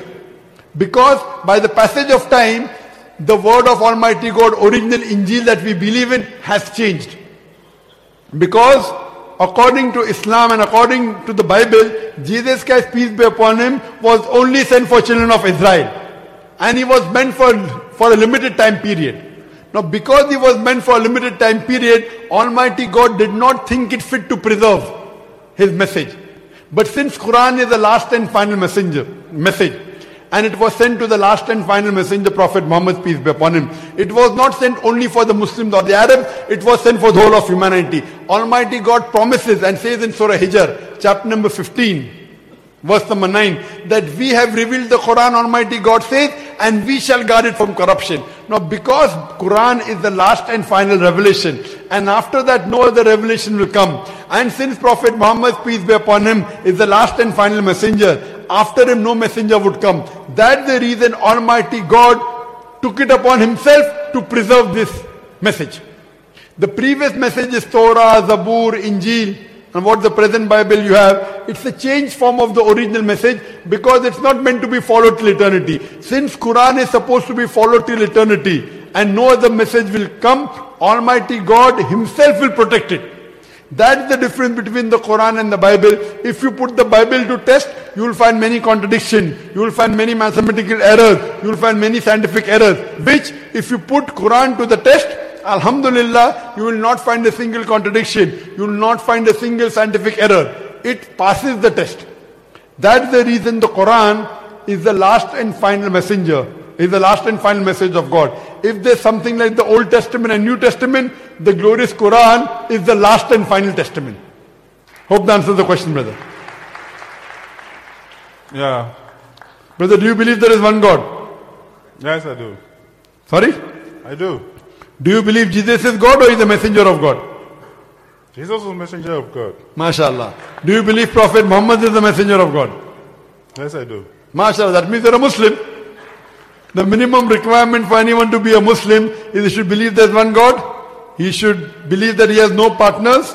And if you believe Jesus is not God, a messenger of God, and you believe Prophet Muhammad is a messenger, that means you're a Muslim. Yeah, there's no doubt about that. MashaAllah. So would you like to take the Shahada? Would you like to say it in Arabic? Yeah. MashaAllah. Is anyone forcing you to accept Islam? Is anyone forcing you to accept Islam? No, nobody's doing that. You're doing it out of your own free will? Yeah, out of my free will. Inshallah, I said in Arabic and you can repeat it. Yeah. Ashhadu. Ashhadu. Allah. Allah. Ilaha. Ilaha. Illallah. Illallah. Wa ashhadu. Anna. Anna. Muhammadan. Muhammadan. Abduhu. Abduhu. Wa rasuluhu. Wa rasuluhu. I bear witness. I bear witness. That. There is no God but Allah. There is no God but Allah. And Prophet Muhammad. And Prophet Muhammad. Is the messenger. Is the messenger. And servant of Allah. And son of Allah. MashaAllah. You have become Muslim, and I pray to Allah subhanahu wa ta'ala to guide you and to go into Jannah, inshallah. Alhamdulillah. Are there any other non-Muslims on the microphone? Are there any non-Muslim sisters who would like to ask a question? A non-Muslim sister has written down a question to be asked. Okay, sure. She wants to know why Muslims are asked to say Assalamu alaikum only to Muslims when it's a religion of peace and should wish peace for everyone. Though it's a question coming in the ending of the question and answer session, it's a very relevant question. It's a very important question. And without this question, I feel the topic would have been complete. The sister asked a very good question, that why are Muslims asked to say Assalamu alaikum only to Muslims and why not to non-Muslims? Is it allowed for a Muslim to say salam to a non-Muslim? As far as this question is concerned, that can a Muslim say wish assalamu alaikum to a non-Muslim, there's difference of opinion. There's difference of opinion, and most of the Muslims think that the Muslim cannot wish salam to a non-Muslim, and this difference of opinion has come due to certain information. There is a hadith of Muhammad sallallahu alaihi wasallam. It's a Sahih hadith of Sahih Bukhari, where the Prophet said that if the Jews wish you Assam alaikum, Assam alaikum Arabic means may death be on you. So when the Jews wish the Muslims Assam alaikum, may death be on you, the Prophet said wish them back wa alaikum, on you too. So based on this, most of the Muslims think that you cannot, when any non-Muslim wishes you Assalamu alaikum, you have to say wa alaikum. But you can't wish wa alaikum assalam. Based on this difference of opinion, if you read the comment of Ibn Qasir, Ibn Abbas, may Allah be pleased with him, he said, giving the tafsir of the verse of the Quran of Surah Nisa, chapter 4, verse 86, where Allah says that when any courteous greeting is given to you, wish back more courteously or at least the same. For Allah is careful in keeping of all the accounts. Based on this verse, where Allah says, وَإِذَا خُيِّتُمْ بِتَيَّةٍ فَأَيُّ بِأَحْسَنَ مِنْهَا أَوْ رُدُّوهَا إِنَّ اللَّهَ عَلَىٰ كُلِّ شَيْءٍ عَلِيمٌ. He said that based on this, if any non-Muslim, any kafir wishes you salam, this verse applies that you have to wish back more courteously. Now, according to Qatarda, the difference of opinion, if you read Qurtubi, he says no. This verse means when Muslims wish you, you have to wish back more courteously. When non-Muslims wish you, you have to wish back with same courtesy. So the difference of opinion. Now this difference of opinion has arisen because there are various hadiths of Muhammad sallallahu alaihi wasallam. One of the hadiths says, it is a Sahih hadith of Bukhari and Muslim, that when the Jews and Christians, when they approach you, don't wish them Assalamu alaikum and make their pathway narrow. There are other hadiths in which the Prophet, he wished a mixed gathering of Muslims and non-Muslims and Jews and Christians. Based on this, the scholars are divided, and even the Sahabas, the opinion changed. I believe more in those scholars and those Sahabas who have the opinion that you should wish the non-Muslims Assalamu alaikum, and when the non-Muslim wish you, you have to wish back more courteously. My reasoning is based on the verse of the Quran of Surah Maryam, chapter number 19, verse number 47. When Abraham alayhi salam, when his father kicks him out of his house, he says, Assalamu alaikum, Assalamu alaika, may peace be on you. I will pray to Almighty God to forgive you. Imagine Abraham alayhi salam's father was a mushrik. He kicks him out of the house because Abraham alayhi salam was on Tawheed. He says, Assalamu alaika, may peace be on you. I will pray to Allah to forgive you. Now based on this, some of the scholars, what they say, because of this, majority scholars say, no, this was just a farewell greeting to a kafir. Was a farewell greeting to a Muslim, you cannot wish them salam. But the other group of scholars who say, no, based on this verse of the Quran of Surah Maryam, chapter 14, verse 47, you can wish salam to any non-Muslim. Now if you read the view of Ibn Unizah, he was asked that can you wish salam to a non-Muslim? And he said yes, you can wish salam to a non-Muslim, quoting the verse of the Quran of Surah Mumtahina, chapter number 60, verse number 8, which says that Allah forbids you not from being just. Allah forbids you not as to those non-Muslims who fight you not your religion and drive you not off your home from being just and kind to them. That means based on this verse of the Quran, Ibn Unizah, he says that we have to be just and kind to the non-Muslims. We have to be compassionate, so there is no harm in wishing them Assalamu alaikum. Now there are other views of other scholars. Again the Quranic verse. The Quranic verse, if you read, it's mentioned in Surah Qasas, chapter number 28, verse number 55. It says that when you meet those people who talk, who give vain talks and who criticize Islam, you say Salamun alaikum, may peace be on you, I seek not the ignorant. Imagine here people who are giving vain talks and criticizing Islam. The Quran says, wish them Salamu alaikum, may peace be on you, we seek not the ignorant. Further it's mentioned in Surah Furqan, chapter number 25, verse number 63. The servants of Allah are those who walk in humility, and when the ignorant approach them, they say Qalu Salama, they say peace. The servant of Allah are those who walk the earth on humility, and when the ignorant approach them, the Quran says Qalu Salama, they say peace. So based on these verses, I am more with those group of scholars and those Sahabas who said that wishing is good and we should wish. And if you read the Salaf al-Salihin, in the Salafs are divided. But according to Ibn Masud, may Allah be pleased with him, Ibn Masud was asked the question that isn't it wrong to wish salam to a non-Muslim? He said yes, but the non-Muslims even have a right of companionship. So wishing them is allowed. Further, if you read the view of Abu Osama, he said that when he was asked that can you wish salam? He said yes. The Prophet Muhammad sallallahu alaihi wasallam, he was sent in this world to spread peace. And the Quran says in Surah Anbiya, chapter number 21, verse number 107, وَمَا أَرْسَلْنَاكَ إِلَّا رَحْمَةً لِلْعَالَمِينَ, that we have sent thee not but as a mercy to the whole of humanity, as a mercy to all the worlds, as a mercy to all the creatures. So if he was sent as a mercy to the whole world, and he has advised us, he has commanded us to spread peace. So but naturally we have to wish the non-Muslims peace. So based on these views, and after reading Ibn Qasir and after reading the various tafasirs, I am of the opinion, though the opinion is divided between the scholars and between the Salafs, between the Sahabas, I am of the opinion, based on the Quranic verse of Surah Imran chapter 14 verse number, chapter 19 verse 47, and on Surah Qasas chapter 28 verse number 55, and Surah Furqan chapter 25 verse 63, that I feel you should wish the non-Muslim salam. And if they wish you, we should wish back more courteously. And further it is mentioned in the Quran, in Surah Namal, chapter number 27, verse number 47, that Allah subhanahu wa ta'ala asked Musa alayhi salam and Harun alayhi salam that when they went to Pharaoh, they were asked to say, Assalamu alaikum, may peace be on those who receive guidance.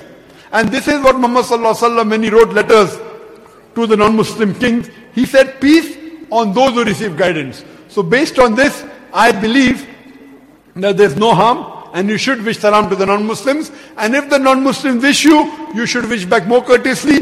That is the best, and the rest is Allahu Alam. Hope that answers the question.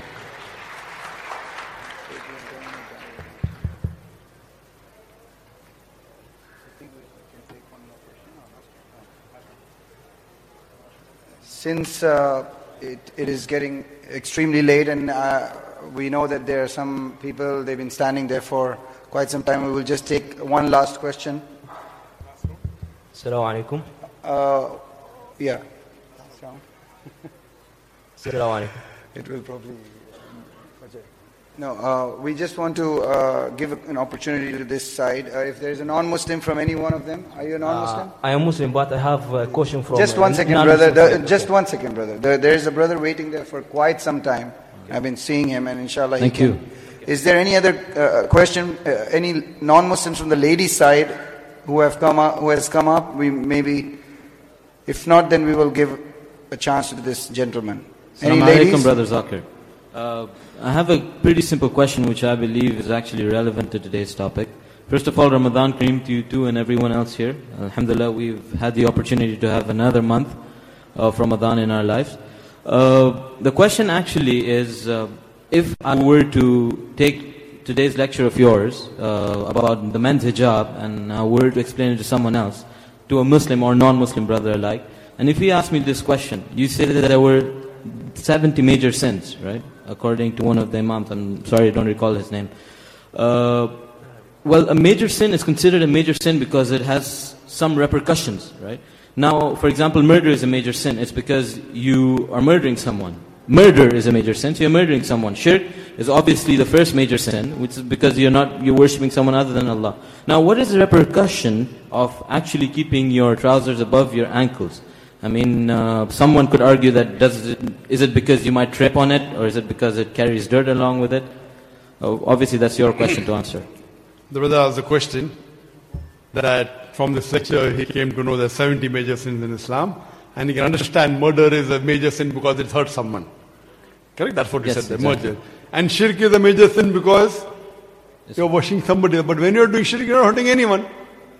When you're doing shirk, it's the major sin, you're not hurting anyone. Only thing you're disobeying Almighty God. So the biggest sin in Islam is shirk, is that you're worshipping somebody else beside Almighty God. But when you're worshipping somebody else beside God, you're not harming any other human being, but you're disobeying Almighty God. Similarly, as far as the trouser is concerned, you're disobeying Allah subhanahu wa ta'ala and His Messenger. Because what Allah says in the Quran, in the Hadith, as I mentioned in Bukhari, there are no less than 5 hadiths in Bukhari. In Sahih Bukhari, it says in volume number 7, in the book of death, chapter number 4, hadith number 5787, that if the izar is below the ankle, it will burn in fire.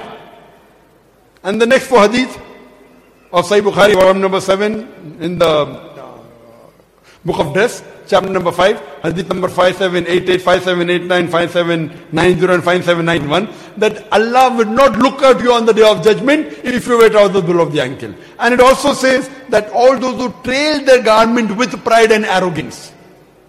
So this, at that time, it was a sign of pride and arrogance. Therefore some scholars say, so if you have a trouser below the ankle without pride and arrogance, yes, you can do it. Fine? So what you have to realize, that if it's the commandment of Muhammad sallallahu alaihi wasallam, that Allah will not look at you on the day of judgment, and Allah will punish you if you wear the trousers below the ankle. We may know the reason, we may not know the reason. What we have to realize, that it was a sign of arrogance. Today, if it is not on, it doesn't make a difference. If it displeases the messenger, if it displeases Allah, that is sufficient for a Muslim to obey the commandment. What people start thinking logically, logically fine, I am putting my trousers without pride. You may say that. No, that means Abdullah ibn Umar, may Allah be pleased with him. Do you think that he was doing his pride? Can you say you're better than Abdullah ibn Umar? May Allah, can you say that? Of course not. And no Muslim today can ever say it's better than the Sahabas. Because the Sahabas are on a different level. The Anbiya are on a different level. The messengers on a different level. The Sahabas, so at that time, Abdullah ibn Umar, may Allah be pleased with him, he didn't have pride. But yet the Prophet said, up, trousers up, trousers up. The hadith of Sahih Muslim. So that means some people who argue and they say, no, we are keeping it below the ankle and we don't have pride. Now whether you have pride or you don't have pride, the reason you are not following the commandment of the Prophet itself is pride. And you tell me one thing. If the option is there that tomorrow you come to know wearing the trousers is wrong, if you come to know on the day of judgment, can you undo it? Of course not. Allah will not see your face. Allah will punish you. So even if there is a doubt, it's right or wrong. It's a Sahih Hadith of Bukhari. It's a Sahih Hadith of Muslim. Assalamu alaikum, Sheikh. How are you? MashaAllah, we have with us Sheikh Yusuf Estes. MashaAllah. So, even if you doubt whether it's right or wrong, I'm asking you, does it trouble you wearing above the ankle? No, of course. Yes, you may look like a joker. You may look like a joker, I may look like a joker, but if you are willing to look like a joker for Allah and His Rasul, what is the problem? That itself shows that you have pride. Today, if a Muslim comes to me, I know that there are many scholars who tell that wearing the trousers below the ankle is not haram. So the moment that itself shows that you cannot put your trousers above the ankle, then what love do you have for Prophet and His Rasul? What love do you have? Even if it is, suppose, nowhere does the Quran say that if you wear the trousers you'll burn in hell, no? So even if you put above the trousers, if you put the trousers above the ankle, and even if it's not required, what is the problem? If you come to know tomorrow, when you die on the day of judgment, that wearing was wrong, you cannot undo it. It is, I see, the other thing that is difficult. In this, there is no difficulty at all. There is no pain. Only thing, you may look like a joker. Is it costing you more money? It's costing you less money. Correct? It's not. Only thing that you may not look good. There is no pain in that. There is no difficulty in that. Fine. The reason you may trip or it may get dirty, that's all secondary. That's not at all. Just because Allah said it and because the Prophet said it, we have to believe in it. So this is the sign of a believer. And this is the label. If the label shows your intent, wear it. And if wearing the trousers above the ankle makes people firmly believe that I'm a Muslim, then what is the harm in it? Hope that answers the question. Yes, just, is there, irrelevant to this, is there any scientific benefit is there to any this? scientific Since you're a reason? medical doctor, so no. There are many people who claim things which I don't think so it is right. There are people who claim, that if you were above the ankle, then sunlight comes and all this. Atiullah, Ati Rasul. Obey Allah and obey the messenger. Allah said it, messenger said it is sufficient for me. I don't require any proof. If it is helpful, for me I don't require proof. It is a commandment and it is surely a sign of arrogance. Some people may believe or may not believe. It is a sign of arrogance. It was in the past. That's the reason when you see the kings and the rulers, they always had the rope, trailing around behind you. Yes. That's a sign. Today it may not be that relevant, but if it is not relevant, why are you putting the trouser below the ankle? Sir. That's the reason, at least in India, mashallah, Muslims go to pray. What they do, besides wearing a cap, they put the trouser above the ankle. Alhamdulillah. So at least while praying, they are putting the trouser above the ankle. Actually, there is no relevance that while praying you have to put your trouser above the ankle. Generally, you have to wear trouser above the ankle. That is the rule. That is the commandment of the Prophet. And Allah will love you and Allah will, inshallah, look at your face on the day of judgment. Thank you. And the hadith again of Sahih Muslim, which I quoted, volume number 1 in the book of faith, hadith number 293. Allah, 3 categories of people. Allah will not look at him on the day of judgment. Allah will not praise him and Allah will punish him. The first category is those who wear the izar below the ankle. The second is those who send reminders of the favors.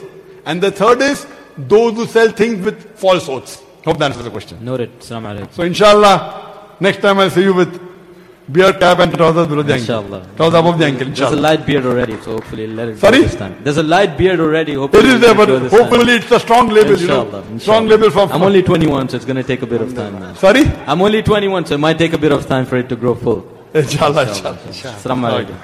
You'll become the real Superman, brother. Jazakallah khairan. Is there any non-Muslim who would like to... I believe there is a new non-Muslim questioner at mic number 2. Yeah, please go ahead. Yeah, I am Ramesh.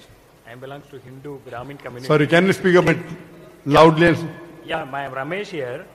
I belongs to Hindu community Brahmin actually. But I believe that there is a God. But I don't, so far, my personal concern I am saying, I don't have any specific image or something or benchmark for a God. As my concern, why should I follow Islam? When I don't have any specification. When you said there is a God who is going to guide me, why should I follow Islam? Brother asked a question that he is a Hindu, he believes in one God, but doesn't have particular image of God, doesn't have benchmark of Almighty God. So why should he follow Islam? See, Islam means peace by submitting your will to Almighty God. Believing in one God is important, and you say you don't have an image of God, very good, but you don't have a benchmark of God, that is not good.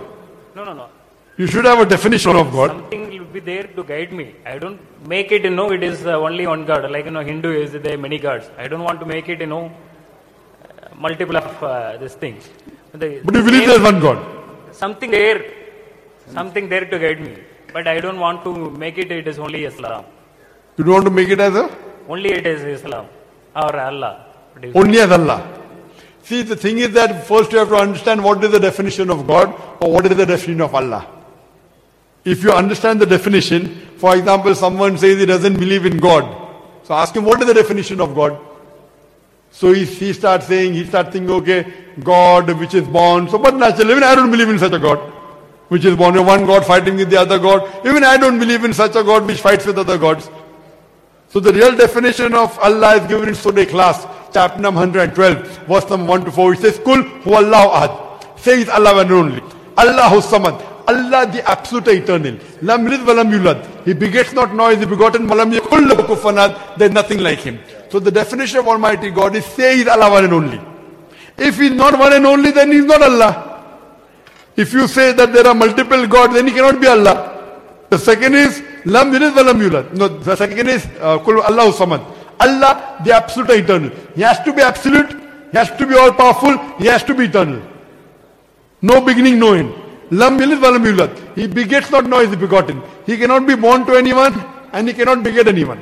And the last is Walam yakul lahu kufuwan ahad. There is nothing like him. So this concept you should have of God, Unlike what you have in other scriptures, that Almighty God died on the cross, or Almighty God, if you read the Hindu philosophy and Hindu scripture, that somebody abducted the wife of Almighty God, and then he takes the help of another God to get his wife back.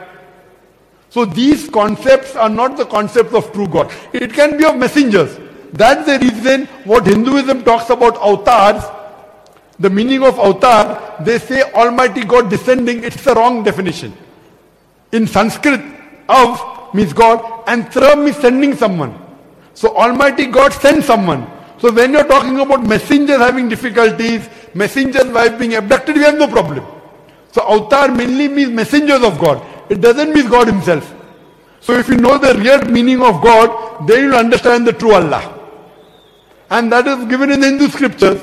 If you read the Hindu scriptures, it's mentioned in Chandogya Upanishad, chapter number 6, section number 2, verse number 1. Ekam Ividityam. God is only one without a second.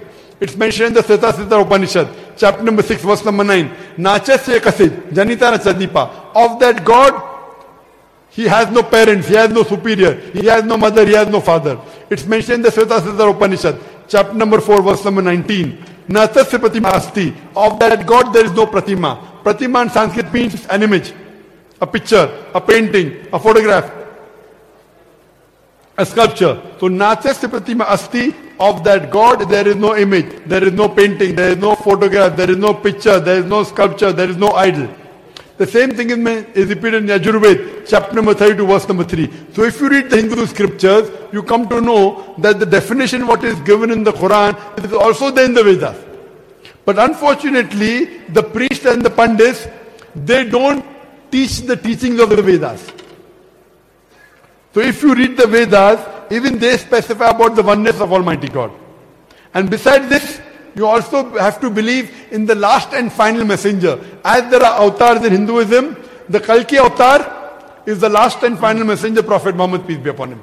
There are various references of the last and final messenger, Muhammad sallallahu alaihi wasallam, given in Hindu scriptures, in the Vedas, in the Upanishad. He is also mentioned in the Kalki avatar, in the Kalki Purana, chapter number 2, verse number 5, verse number 7, verse number 9, 11 and 15. It says that this Kalki Purana, his father's name will be Abdullah, will be Vishnu, Yas. Vishnu means God, Yas means servant, servant of God. If you translate into Arabic, it's Abdullah, which was the name of the father of Muhammad sallallahu alaihi wasallam.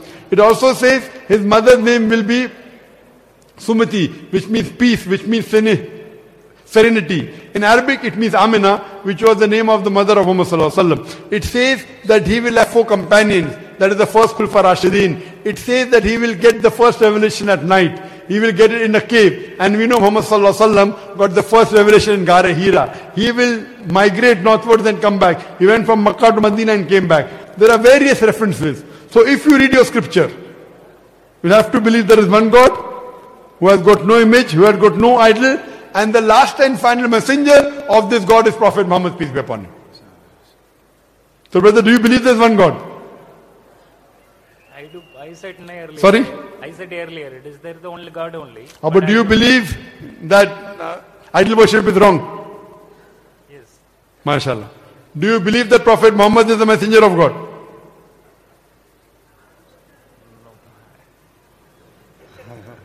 Do you believe that he is the messenger of God? Yeah.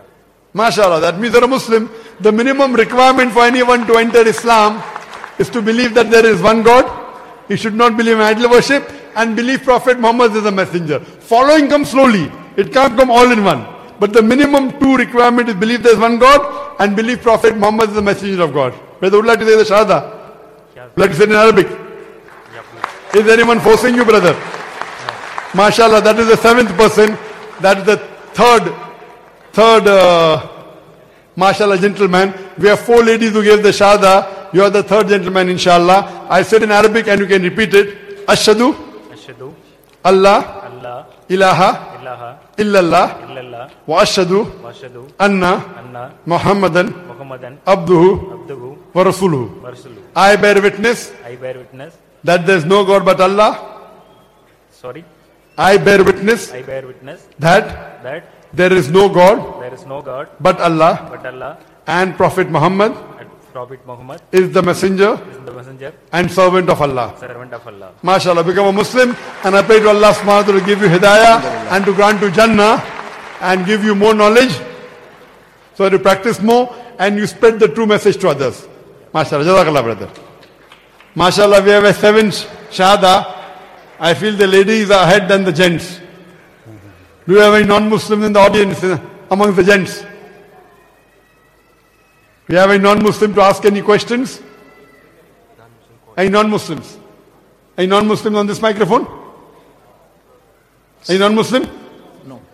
Any non-Muslim from the microphone on the left? No, I have a friend, non-Muslim question. Are there non-Muslim among the ladies? Any non-Muslim like to ask a question from the ladies section? No. Okay, inshallah, we'll take the last question from the gentleman. Yes, brother. Bismillah ar-Rahman ar-Rahim. My name is Abdu. I have a non-Muslim friend. Actually, I was discussing with him regarding the hellfire and heaven. He does not believe in hellfire. Actually, he is from the Jehovah's Witness. And I proved for him from the Bible in the Gospel of Matthew, it's mentioned the hellfire. But he told me that I believe in the hellfire, but what about the eternity of the hellfire? Sorry, about the eternal life in the, what you call it, in the everlasting life in the hellfire. How can we convince him that it is... The brother asked that he doesn't believe in fire, he doesn't believe in the eternal hellfire. Brother, one thing you have to realize, that besides believing in Almighty God, we also have to believe in the messengers, and we also have to believe in life after death. Without life after death, only believing in Allah subhanahu wa ta'ala and believing in the messenger is not sufficient. Therefore, one of the pillars of Iman is also believing in life after death. And the simple example you can give him, that today in the history of humankind, who is supposed to be the most ruthless human being in the face of the earth? Who has killed the maximum human beings? Brother, who do you think is the ruthless human being, the most ruthless human being, who has killed the maximum human beings in the world? The most what, sorry? The ruthless human being, who has killed the maximum human beings in the world. Who is it? Can anyone guess? Hitler. Simple question, simple answer, no award for that. Hitler, history says, has killed 6 million Jews, incinerated. Whether it's 6 million, whether it is 600,000, it is dramatic enough. I'm asking a question, that today, if the police catches Hitler, what punishment will you give him? If the police had caught Hitler, what punishment could it have given Hitler? They will kill him. Maximum burn him. Will that justify him incinerating 6 million Jews? It will only be justice for one human being, one murder of his. What about the balance 5,900,999? It's not just. But in the Quran, Allah says in Surah Nisa, chapter number 4, verse number 56, for as to those who reject our signs, we shall cast them in the hellfire. For as often as the skins are roasted, we shall give them fresh skin so that they shall feel the pain. If Allah subhanahu wa ta'ala wants to incinerate Hitler in the next life, in the hell, 6 million times he can do it. Here you cannot. So that's the reason for justice. There has to be something like less life. There has to be something like hellfire. If there was no hellfire and no life after that, there cannot be justice at all. So for justice, besides believing in God and the messengers, you have to believe in next life. You have to believe in heaven and hell. Hope that answers the question. Jazakumullah khairan, Dr. Zakir Naik, and for the patience, for all the brothers who are here, they're waiting. And we'd like to announce that we have an Urdu lecture tomorrow by Sheikh Dr. Wasiullah Abbas. He's the Mufti of Al-Haram Al-Sharif from Mecca, who will be amongst us inshallah tomorrow night, along with Sheikh Zafar Al-Hasan Al-Madani. And the next day we will be having a lecture in Tagalog by two of the prominent speakers in Tagalog.